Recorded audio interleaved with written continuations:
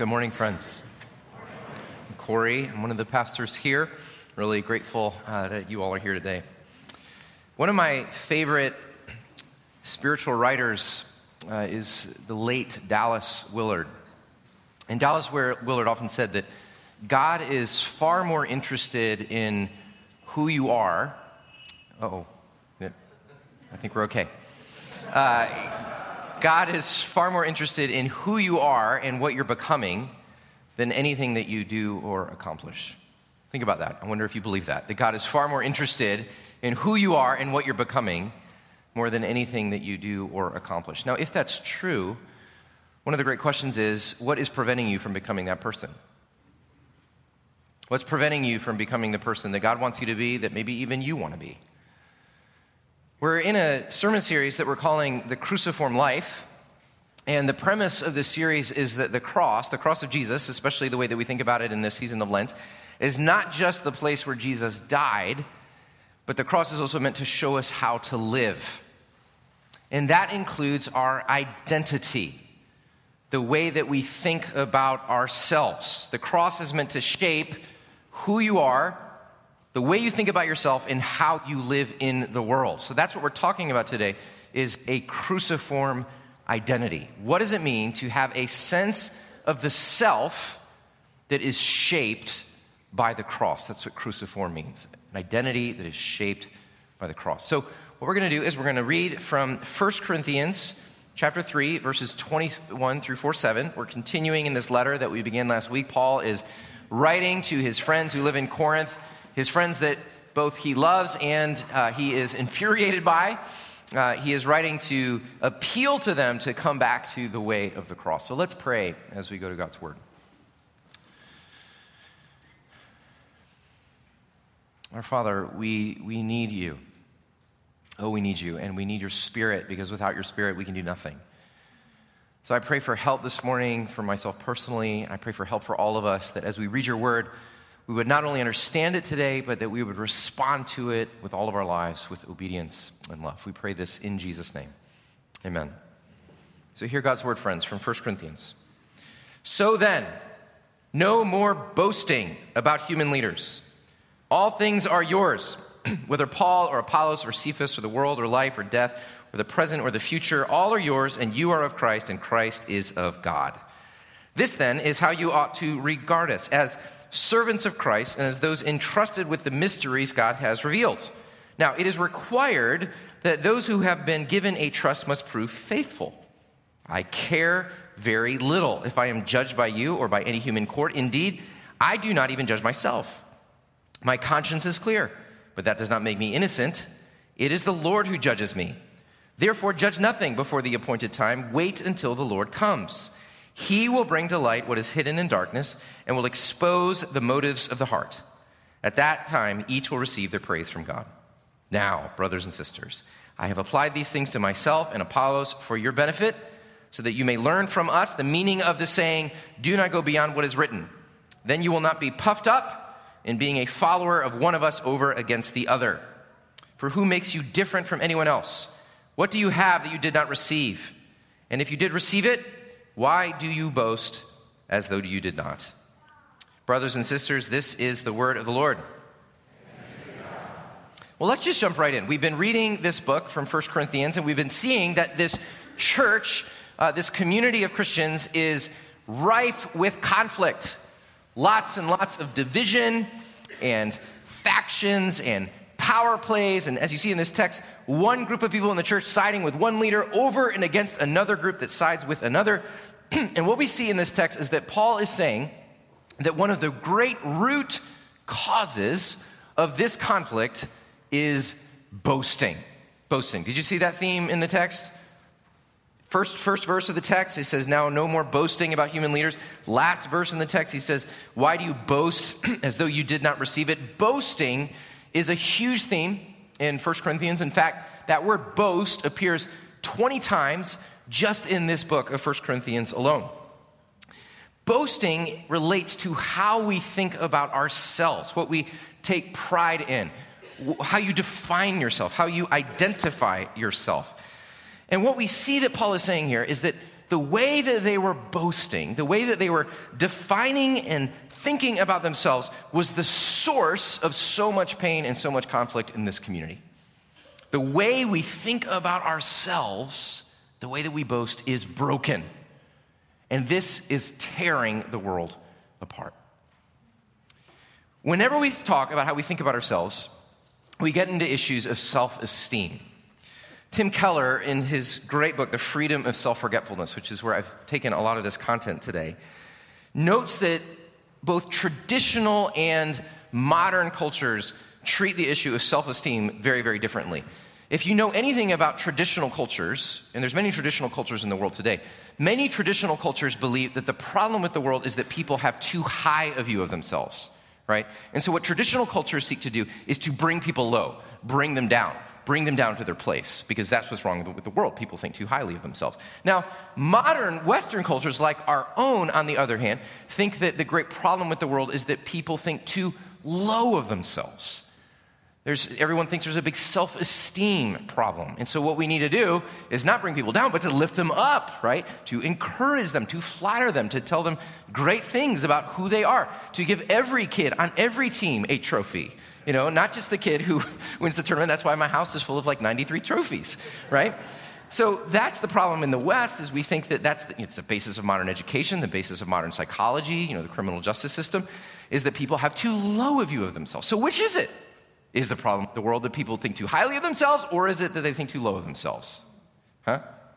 Well, Paul is giving us an entirely different vision of the problem completely.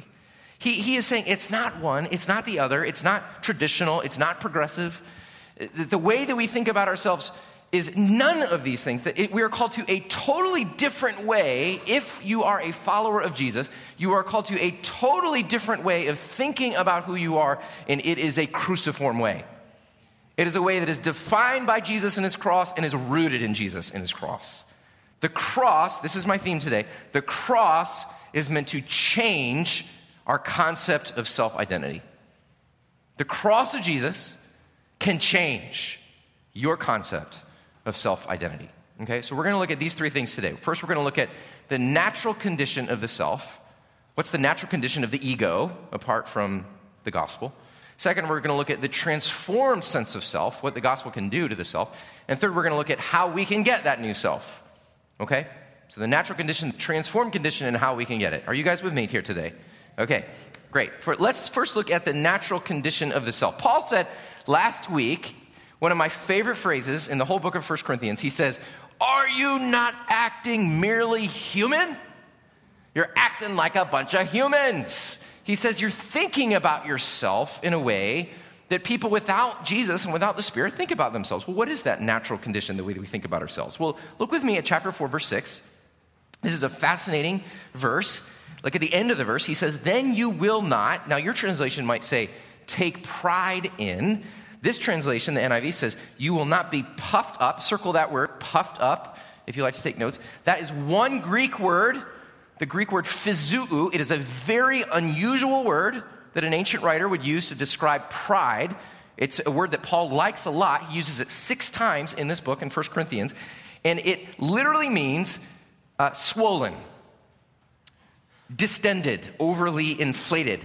He's giving a word picture of an organ in the human body that is swollen or is painfully distended beyond its proper size. We use this language even now. We say, "Oh, he's got such a big head," or "she's full of hot air," or "he has an overinflated sense of self-importance," right? Paul says that puffed up is the natural condition of the human ego. Now, if that's true, what does that mean? We can learn a lot of things about this amazing word picture. First of all, what we learn is that the ego, the self, in the natural condition is very painful. If anything is swollen or distended, it's painful, right?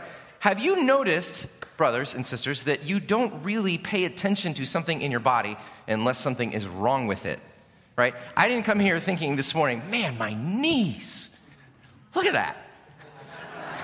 They just work so well. They feel so great. And my fingers, look at this. They bend so easily." This looks very weird, I know. But look, the point is this, is that none of us go around thinking about how great different parts of our bodies feel, right? Unless something is wrong with it. And then all attention is drawn to it. And what he's saying is, it's the fact, here's the lesson here, the fact is that we are always drawing attention to what? The ego. Always concerned about how we look, always concerned about how others are thinking of us, always concerned about how we're being treated, about how we're being valued. And what that shows is the fact that the ego is always drawing attention to itself means that the ego, there's something wrong. The ego's in pain. I read a really interesting article this week by a psychologist named Marilyn Davis, and she was writing about feelings, how people often say, well, that hurt my feelings, or you hurt my feelings. And what she notes in this article is that actually your feelings can't hurt. You know, if you've seen the Pixar movie Inside Out, there's 5 basic feelings that all humans have. I'm mad, sad, glad, bad, or scared. I feel one of those things. And you can't hurt a feeling. You can't hurt mad. You can't hurt glad, right? What happens is when you feel snubbed or ignored or overlooked, you feel bad because your ego has been hurt. Your ego has been hurt, and your feelings are signaling the pain. Just like your toes hurt, if your toes hurt, you would always be thinking about them. If your ego is hurt, you are always drawing attention to it. Are you with me? Right? So the ego is in pain. Second, though, it says it's busy. It's busy. If the ego is always in pain, then it is always busy trying to seek a remedy, trying to fix itself. And one of the ways that the ego does this is through comparing and competing and contract. Look at verse 6. You are puffed up or taking pride in one of us over and against the other. This is a classic way that humans seek to fix the problem we feel within ourselves by creating tribes, by comparing and competing with the people around us. C.S. Lewis, in his classic book, Mere Christianity, has an amazing chapter on pride where he writes this: pride takes no pleasure out of having something, only having more of it than the next person. You may think you're proud of being successful or intelligent or good looking, but you really aren't. You're only proud of being more successful, more intelligent, more good looking than other people.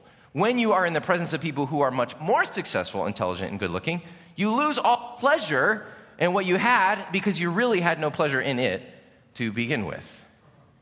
Whoa, does that resonate with you? Oh my gosh, this is scarily true of my life. There's too many examples to give you. I'll just give you one. A few weeks ago, we were in Houston. A bunch of us from the church were in Houston for our denominational conference, where churches from all around the country in our denomination come together.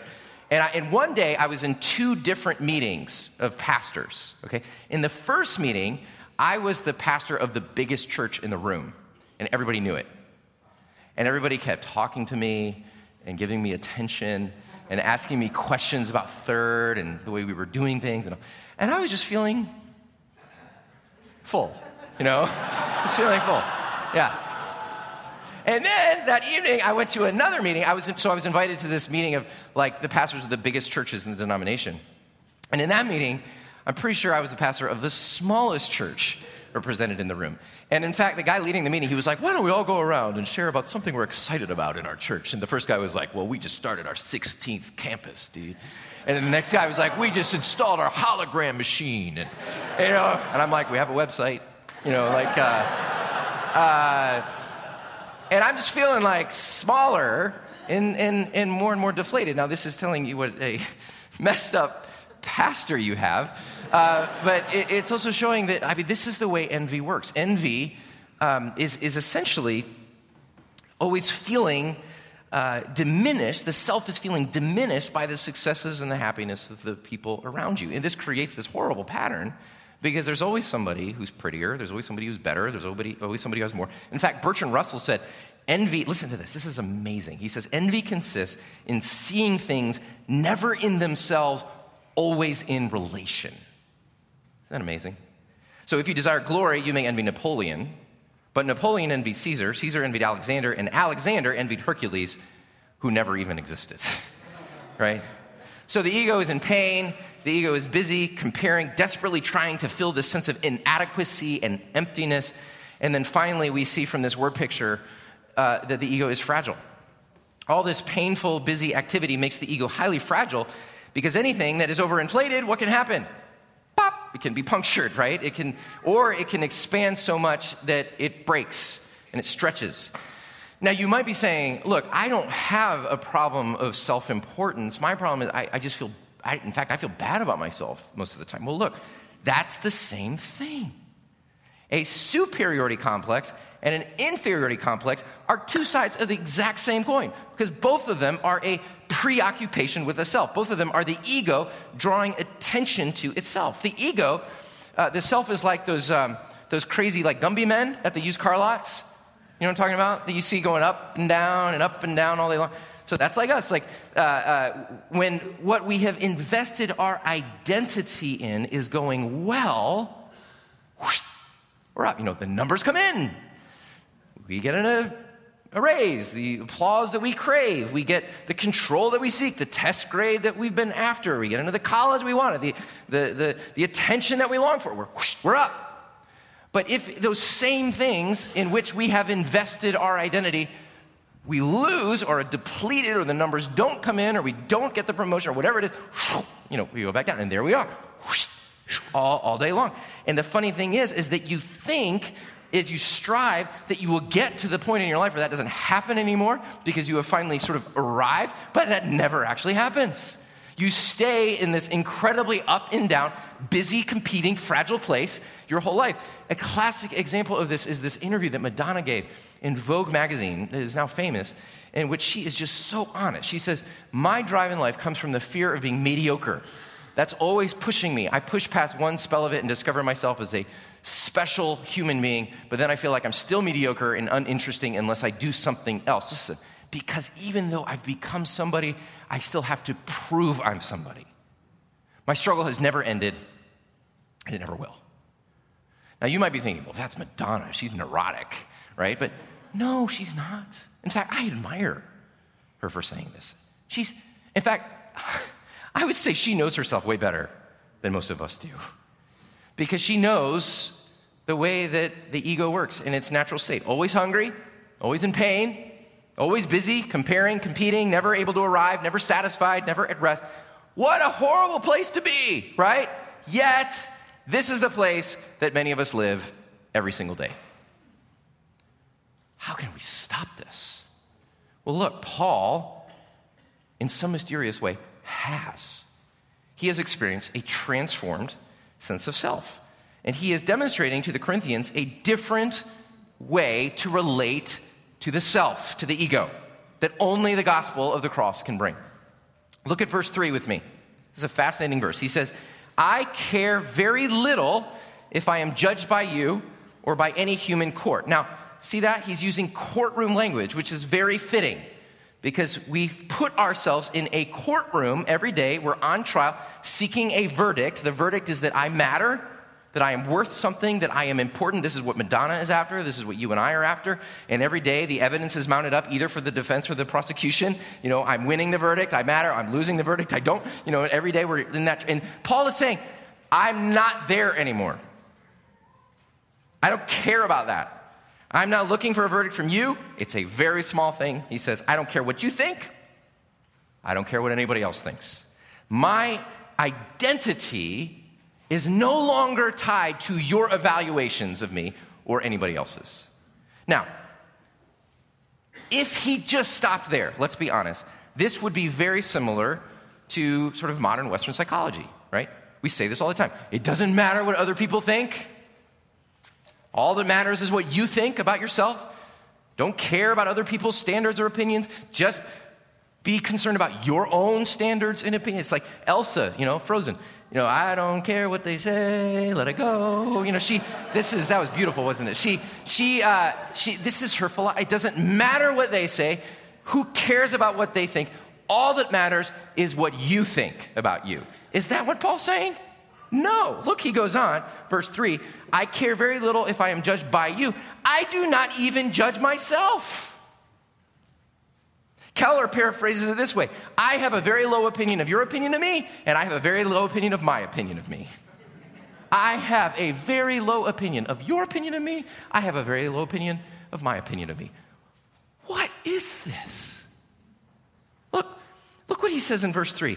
My conscience is clear, but that does not make me innocent. Paul's saying that even if he has a clear conscience, which he does, That doesn't mean he's innocent. Why? Because Paul assumes something that we hardly ever assume, and that is that he doesn't even know himself. He doesn't even have enough wisdom to do self-evaluation. And so he is saying here, I have a very low opinion of your opinion of me. I have a very low opinion of my opinion of myself. See, he is completely off our map. He's off our grid. It's not that he's given up working hard and striving. We know he worked harder than anybody, right? It's not that he lacks confidence. Oh my goodness, he's like the most confident, bold preacher of the gospel in history. It's not that he's prideful. In the next chapter, he calls himself the least of all apostles, the scum of the earth. In 1 Timothy, he calls himself chief of all sinners.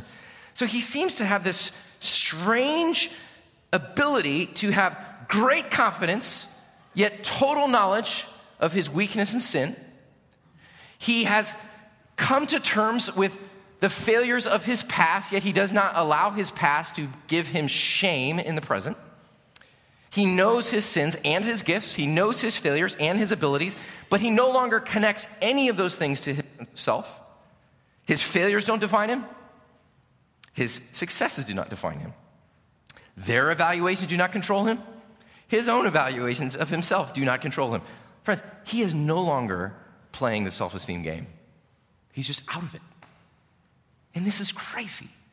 This is an entirely different way of thinking about yourself. What is this? This is what Keller calls gospel humility. Gospel humility. Humility is not thinking less of yourself, but true gospel humility is thinking of yourself less. It's just thinking of yourself less, right? It's someone who is no longer connecting every experience and every event and every conversation to yourself. It's someone who is no longer has an ego that is deflated or inflated. Instead, the ego is just there, just like your toes, just like your knees. It's just there. It's healthy. It's not always drawing attention to itself. You have this interior strength, this confidence, this balance. It's not having low self-esteem. It's not having high self-esteem. It's just stopping the game entirely. It's just thinking of yourself less, not thinking about yourself anymore, because the self is whole.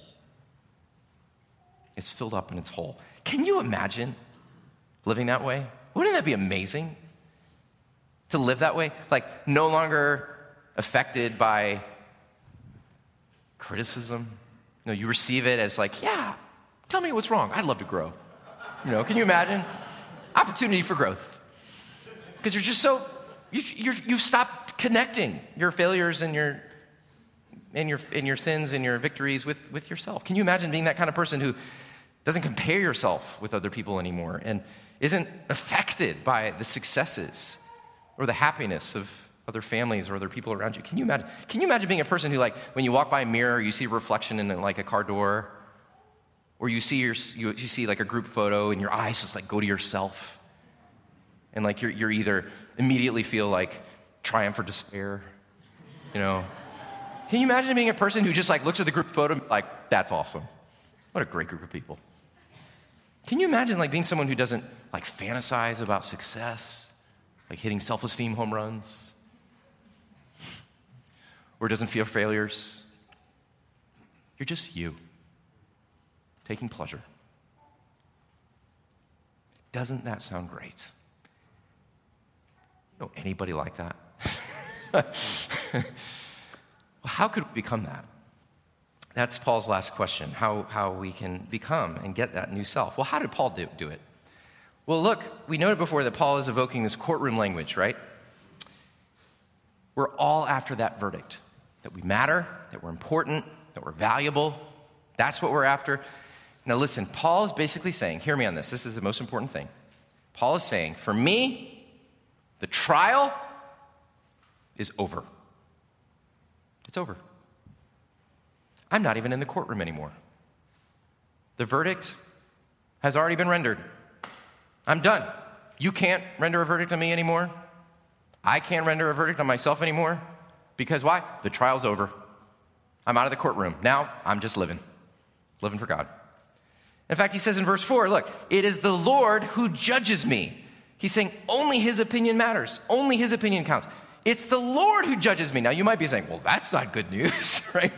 The Lord judging me? Well, listen, here is why, friends. Listen to me on this. The gospel of the cross that Paul just talked about in chapter 2, the cross that is foolishness to the world, is this message, that God, the only judge that matters, the only one that can render a true verdict on your life, took human form in the person of Jesus, subjected himself to an unjust trial in a human court, received undeserved accusations, allowed himself to be judged in our place as our substitute. On the cross, he was punished for sin. He absorbed the consequences of our pride and rebellion, and he was delivered over to death in judgment and hell instead of us. The gavel came down, the trial ended, the verdict was rendered, the judge was judged in our place. And why did he do this? To get us out of the courtroom, to set us free. Like we're about to sing in just a few moments, because the sinless Savior died, my sinful soul is counted free. For anyone who trusts in the saving work of Jesus, the trial is over. The verdict is already rendered. You're out of the courtroom and you are free. This is what Paul means in chapter 3, verse 21, when he says, no more boasting about human leaders. All things are yours, whether Paul or Apollos or Cephas or the world or life or death or the present or the future. All are yours, and you are Christ, and Christ is of God. Friends, you now belong to Jesus. You belong to another. You are not your own anymore.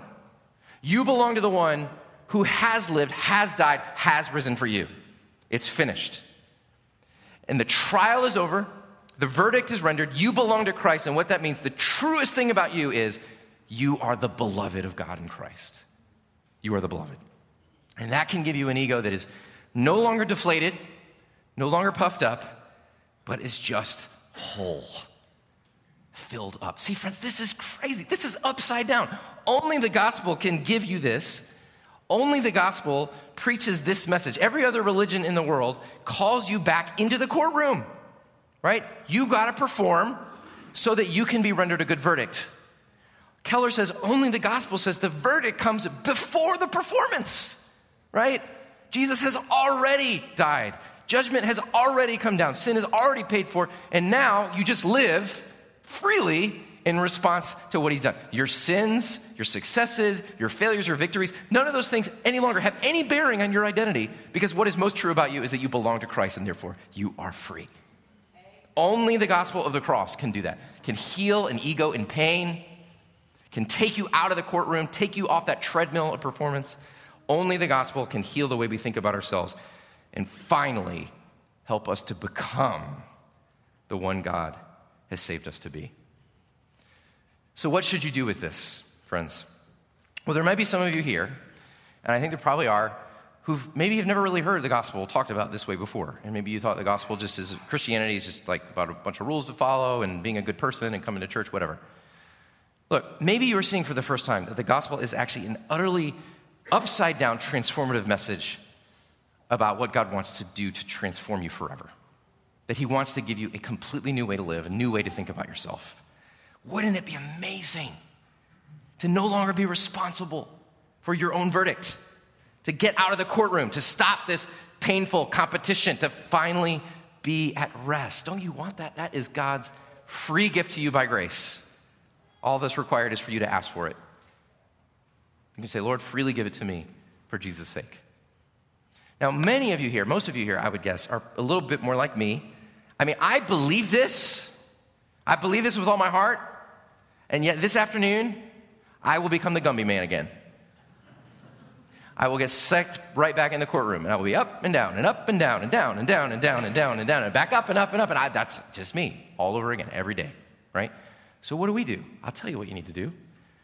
When you find yourself back in the courtroom and you're looking for that verdict, I matter, you feel the evidence mounting up either for the defense or the prosecution, right? You got to stop and remember what's true. You know, there's no one more influential in your life than you, because no one talked to you more than you talk to yourself. And you've got to say to yourself, what am I doing here?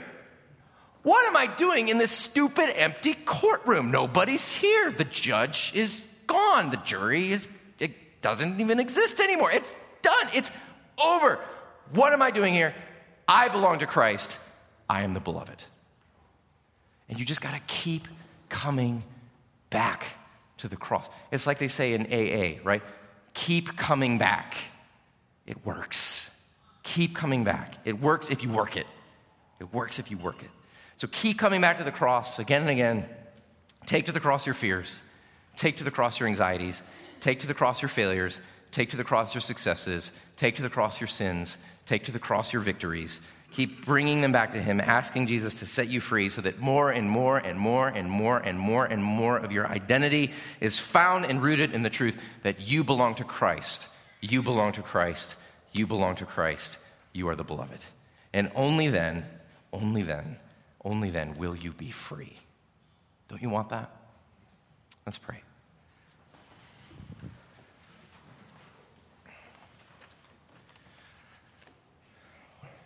We just spent a few moments speaking to the Lord, doing business with God, who is with you and hears you right now. Maybe you feel led to just receive the grace of this good news for the first time. Maybe you're realizing that though you've been a Christian for many years, you live in the courtroom every single day and are just so exhausted from living in this fragile state of the ego without Christ. Are you not being merely human? So maybe just confess that and turn back to the Lord and ask for his grace to live freely as the one who belongs to Christ.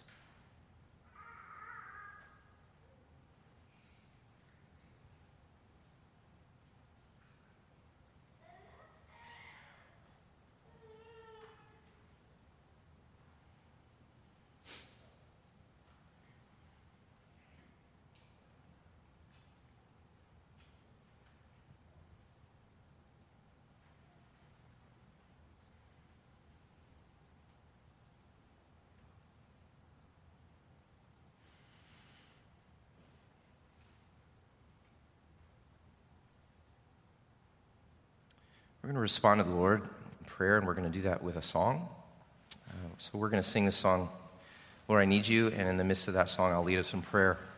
So let's sing this song not just as a song, let's sing it as a prayer today.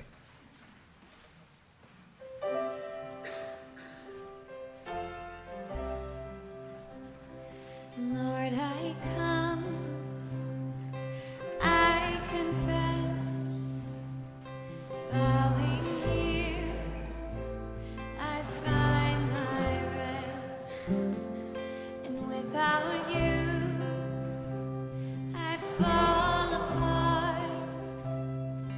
You're the one that guides my heart. Lord, I need you. Oh, I need you. Every hour I need you. My one defense, my righteousness. Oh God, how I need you. The sin runs deep. Your grace is more. Where grace is found is where you are. And where you are, Lord, I am free. Holiness is Christ in me. Lord, I need you. Oh, I need you. Every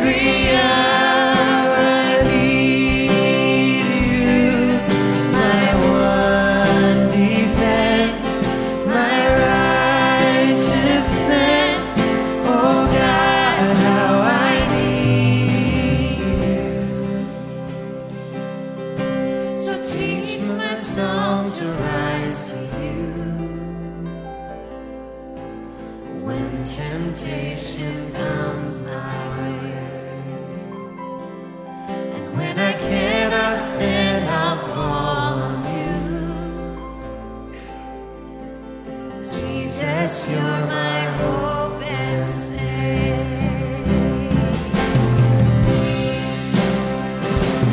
Lord, I need you.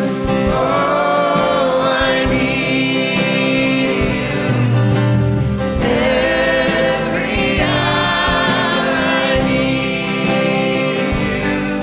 My one defense, my righteousness. Oh God, how I need you. We do need you, O Lord, and we cry out to you to help us. So many of us are trapped in cycles of death in the way that we think about ourselves. We are hungry and empty, and we live every day longing for that honor, for that verdict that only you can give. Help us, O God.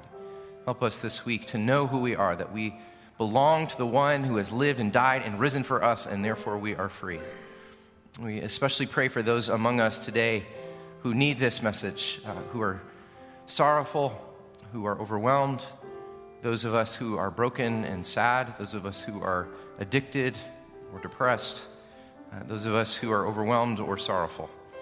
We pray that you would fill broken hearts today with the knowledge that Jesus Christ has given everything, the judged in our place, so that we can be called the beloved. And may we live as a community, both in lives and through our words, that proclaim the good news, that we can know freedom through Jesus and through his work on the cross. We need you. Let's stand and sing together, Lord, we need you. We need you.